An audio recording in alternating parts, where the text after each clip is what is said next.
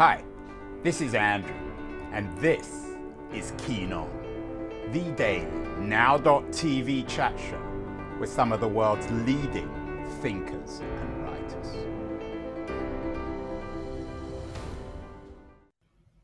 Hello everybody, it is Wednesday, August the 24th, 2022. We've been doing some shows recently on cities. Yesterday we did a show on Berlin with the British author Sinclair Mackay. Has a new book out.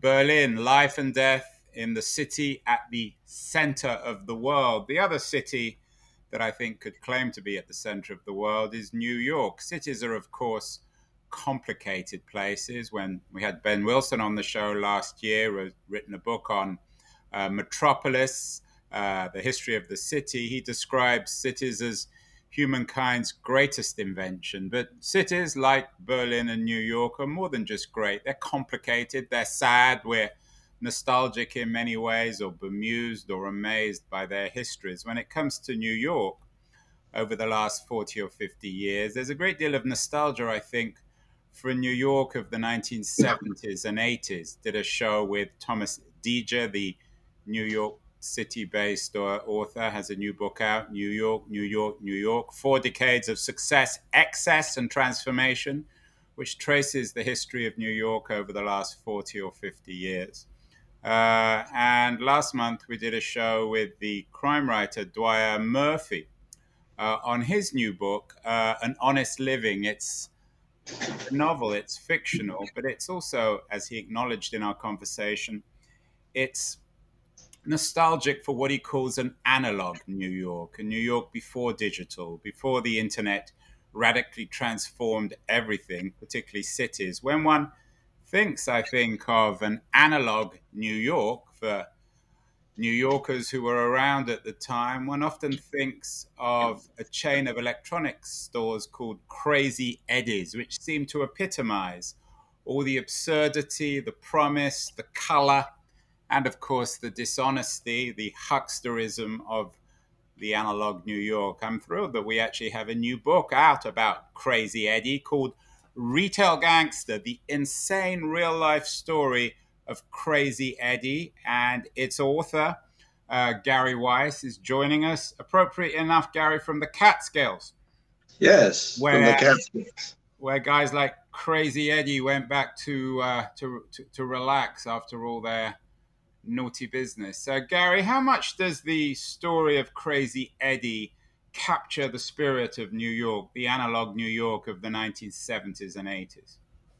Well, you can't. Well, first of all, thanks very much for having me on this broadcast, Andrew. I very much appreciate it. I think you can't really write about Crazy Eddie without writing about sort of what New York City was like in the 1970s and 1980s, because Crazy Eddie really, in many respects, it epitomized New York of that era. You know, there was a survey which found that Crazy Eddie had more name recognition than the mayor at the time, Ed Koch, or the president of the United States. It was sort of the symbol of New York. When we think about analog New York, the analog New York that Dwyer Murphy, for example, is nostalgic for in his book, Honest Living, Crazy Eddie, of course, captured the analog nature of New York because they were selling electronics, but a pre-internet, pre-digital kind of electronics. So what was mostly the business of Crazy Eddie? Was it video machines, I guess early CD players, record players, air conditioners, everything that was electronic? Yeah, they sold. It was once described as everything with a plug. You know, they sold basically every electronics. I mean, they started out selling stereo equipment, and that was sort of the center of the scam. You know, trying to beat the big guys at high-end stereo equipment, but they sold pretty much everything over the years. Everything from off-price, sort of no-name brands to the big brands. They would sell the big brands and try to push their customers into the low-price brands because the low-price brands were a higher profit margin for them. What were the stores like, Gary? I mean, they're hard to bring to life in a book like yours. When you went into a Crazy Eddie's in the old days, would you be surrounded with salespeople? Would you be continually pitched, or were you left alone?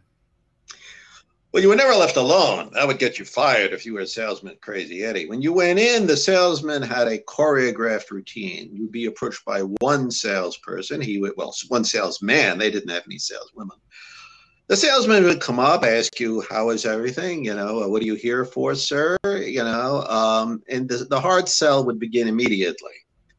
If you wanted a product that was advertised, you wanted a name brand that was advertised, they tried to push you into a lower price product. So customers didn't think they were being victimized by what's known as bait and switch. Usually bait and switch is pushing you into a higher price product. But what they didn't know is that by being pushed into a lower price product, the salesman wasn't doing you a favor. Eddie had a higher margin on the lower price products. Now that wasn't criminal. The criminality was in many, many other ways. They would sell used products as new, and they would steal the sales tax in order to advertise lower priced products, as they were sometimes doing. In order to be able to advertise lower priced products, they would steal the sales tax that they would collect from customers. And this is how they beat the competition, by criminality, by tax fraud, charging sales tax and not passing it on to the sales tax authorities. Gary, you've mentioned advertising a couple of times. When people who were around at the time remember Crazy Eddie, they remember the very aggressive, colorful advertising on television. It's no surprise that Crazy Eddie made a lot of money selling physical televisions too. There was an actor, what was his name? Paul Carroll, who was the star of Crazy Eddie. In fact, most people thought that he actually was Crazy Eddie. And even the New York Times review, they say Crazy Eddie's life was insane because all these advertisements came with the idea of insanity. I think that was the stock phrase. How much did Crazy Eddie capture that last gasp of a commercial culture in which all advertising took place on television? Well, at the time that Crazy Eddie was in existence, there wasn't really no cable television. There were no cable networks to speak of back then. Cable television was in its infancy. There were something like 9 broadcast channels in New York, and Crazy Eddie blanketed those broadcast channels with these Jerry Carroll commercials that you mentioned. And they were brilliant. They were in many respects brilliant marketing, because this was a guy who was a Jerry Carroll is a former New York DJ, became very famous, perhaps more famous than as a DJ and as himself. He became famous as Crazy Eddie. Yeah. Jerry Carroll everybody thought Jerry Carroll was Eddie. They didn't know. They didn't understand, Jerry Carroll was a really talented guy. He was brilliant. And they had in many respects, Eddie was a sort of as a legitimate businessman, he wasn't that bad. He had a real taste for marketing. He hired some guy who brought in Jerry Carroll, and this Jerry Carroll, crazy, the whole concept of a crazy merchant, he's selling stuff that's such low prices. He's crazy. That's been around for many, many years. Eddie stole.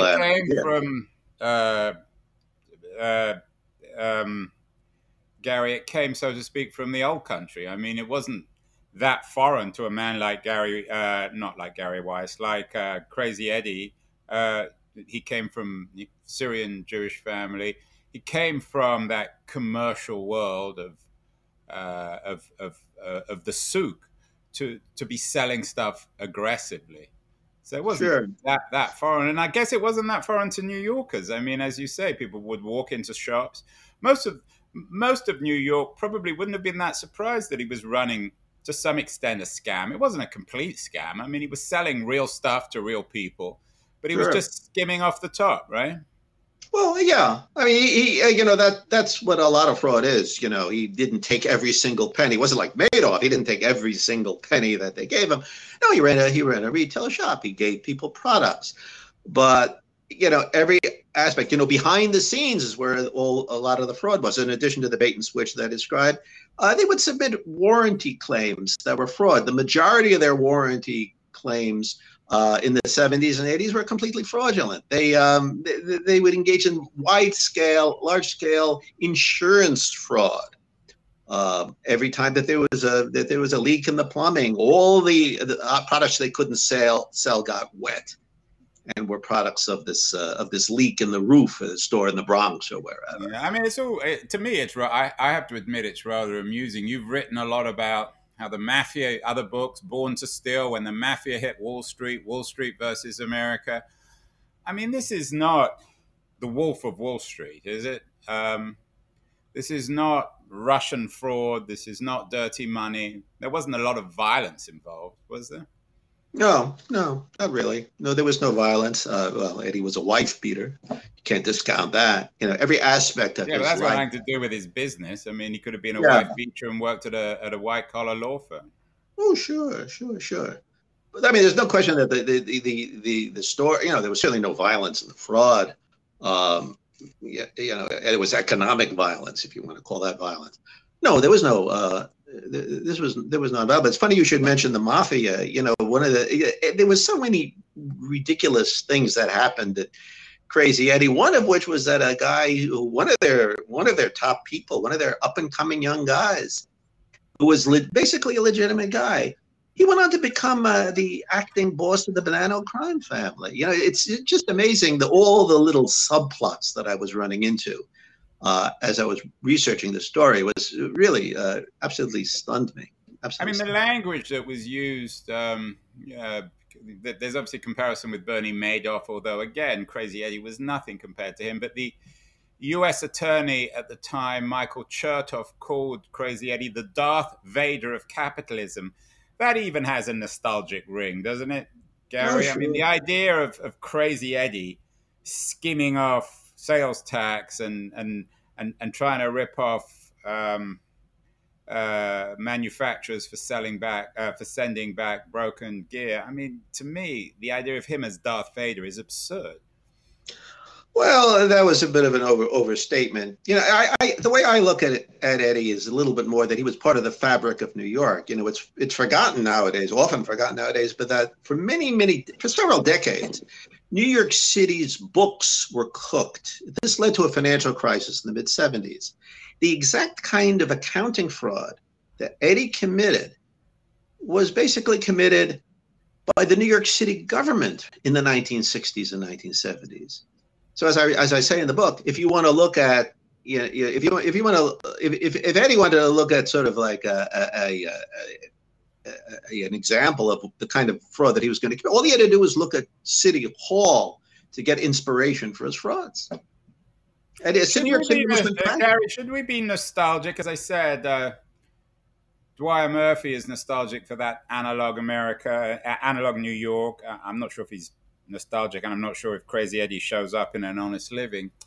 But should we be nostalgic for that world? It seemed a much simpler, much more childish world of small-time criminals like Crazy Eddie compared now to Russian money, the Wolf of Wall Street, the consequences of neoliberalism.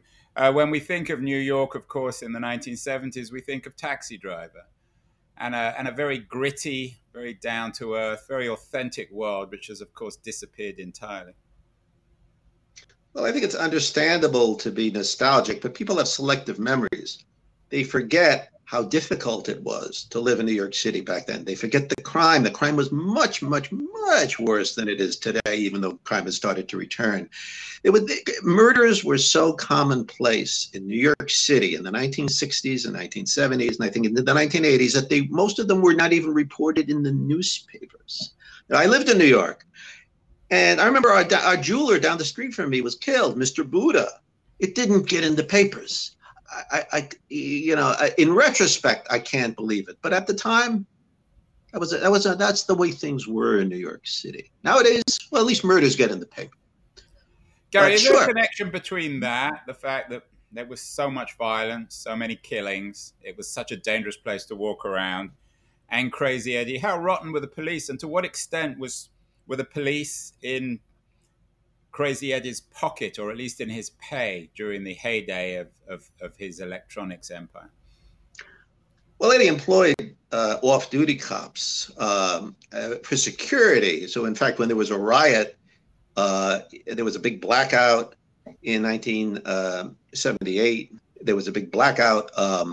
Eddie dispatched his off-duty police officers to the Bronx store, which was very exposed, to prevent them from being looted. It was like the only store on Fordham Road in the Bronx not to be looted. But you see, I mean, I think people tend to be selective. You know, they forget the crime, they forget the massive police corruption, the municipal corruption at the time. And they look, and it's understandable, and they look at the days, well, things were cheaper, things were easier. You know, there's certain aspects of living in New York were much easier. You could actually afford an apartment back then, which you can't anymore. Now would it be fair to say that the New York of Crazy Eddie was much less inegalitarian, that perhaps everyone was being ripped off, but you didn't have this almost medieval tableau of extreme wealth and poverty, which now defines maybe not Manhattan, because you've got to be pretty wealthy to live there in the first place, but the whole nature of life in a global metropolis like New York City? Well, New York City lost pretty much all of its what they call white working class between, say, 1975 and the current day. Everybody fled. There was no longer a white working class in New York City, and that was basically Eddie's clientele, or the white working class. And I think nowadays you have extremes of poverty and wealth that you didn't have, and the middle class in general has just kind of evaporated in the city. But in particular, the white working class demographic, which you used to have in Brooklyn and in Queens and whatever, has pretty much gone. And that's one of the things that people, I think, are kind of like, you know, it's that cultural aspect that is gone. You know, there was on television, we used to have a program called Archie Bunker. You know, the Archie Bunker character epitomized a certain type of New Yorker, a white Irish working class guy. You know, yeah, that would be the kind of individual who would go into a store at Crazy Eddie. You know, the Crazy Eddie commercials appeal to that kind of guy, and that whole aspect in New York has vanished.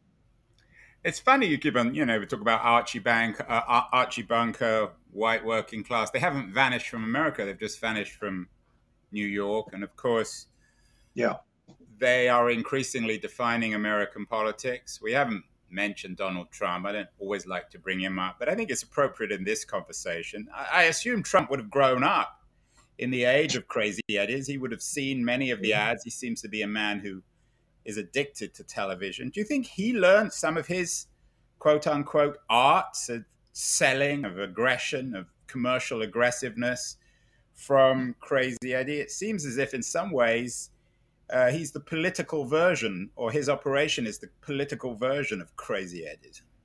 Oh, yeah, I think there's absolutely no question about that. You know, he was from Queens originally, even though he, you know, made his fortune in Manhattan. He and his family were from Queens. He grew up in Queens. And Queens, the borough of Queens, was one of the places where there were a bunch of Crazy Eddie stores. He was basically what you call an outer borough guy. You know, the outer borough people was what Crazy Eddie appealed to. You know, people who didn't live in Manhattan, although eventually they sort of appealed to everybody. But their base were the working people in the outer boroughs. That was Crazy Eddie's milieu, and that was Trump's milieu, you know, and that's a very good point, because people don't generally point out, you know, with his New York accent, with his hard sell, with his lying, Trump is very much a New York fraudster, you could say, very much a New York character, and I don't think that's emphasized enough when people discuss fraud, that he's a creature of New York City, of the outer boroughs. And Trump also has a pretty rotten family business. He keeps his family close, like Crazy Eddie as well, who ran a family business. As you say, beat his wife up. It wouldn't surprise me if Trump beat some of his wives up. It seems to be this obsession with family of both Crazy Eddie and Donald Trump. Well, they both have in common that they had fathers who were sort of in the business before they were. And although there were a lot of differences, Eddie, is sort of the anointed son. I don't believe Trump actually was. I think he had an older brother. I'm not that familiar with it. I think he became the anointed son because the older brother drank himself to death. So was Crazy Eddie's father as much of a bully as Fred Trump? He was, except that the difference was that at a certain point, Eddie became bigger than, Eddie became bigger than his father and humiliated his father. And it didn't quite happen with Trump and his father, Fred Trump. There's somewhat of a different dynamic between the father and the son, but there was no question there was this overarching father figure in both Trump and in the Antars.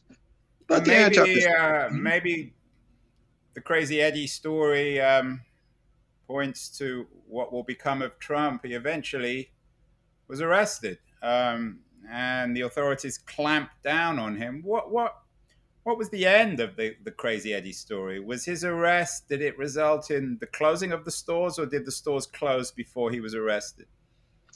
Well, they closed while he was in Israel. He fled to Israel to escape prosecution. The store was taken over. Before he fled, the stores were taken over by a hostile acquiring group, which discovered the fraud. And it was right at about that time that. What year was that?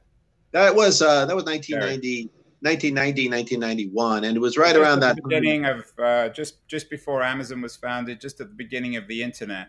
And was it because the dishonesty of the business was being revealed, or simply that it was a Madoff-like Ponzi scheme which couldn't continue forever?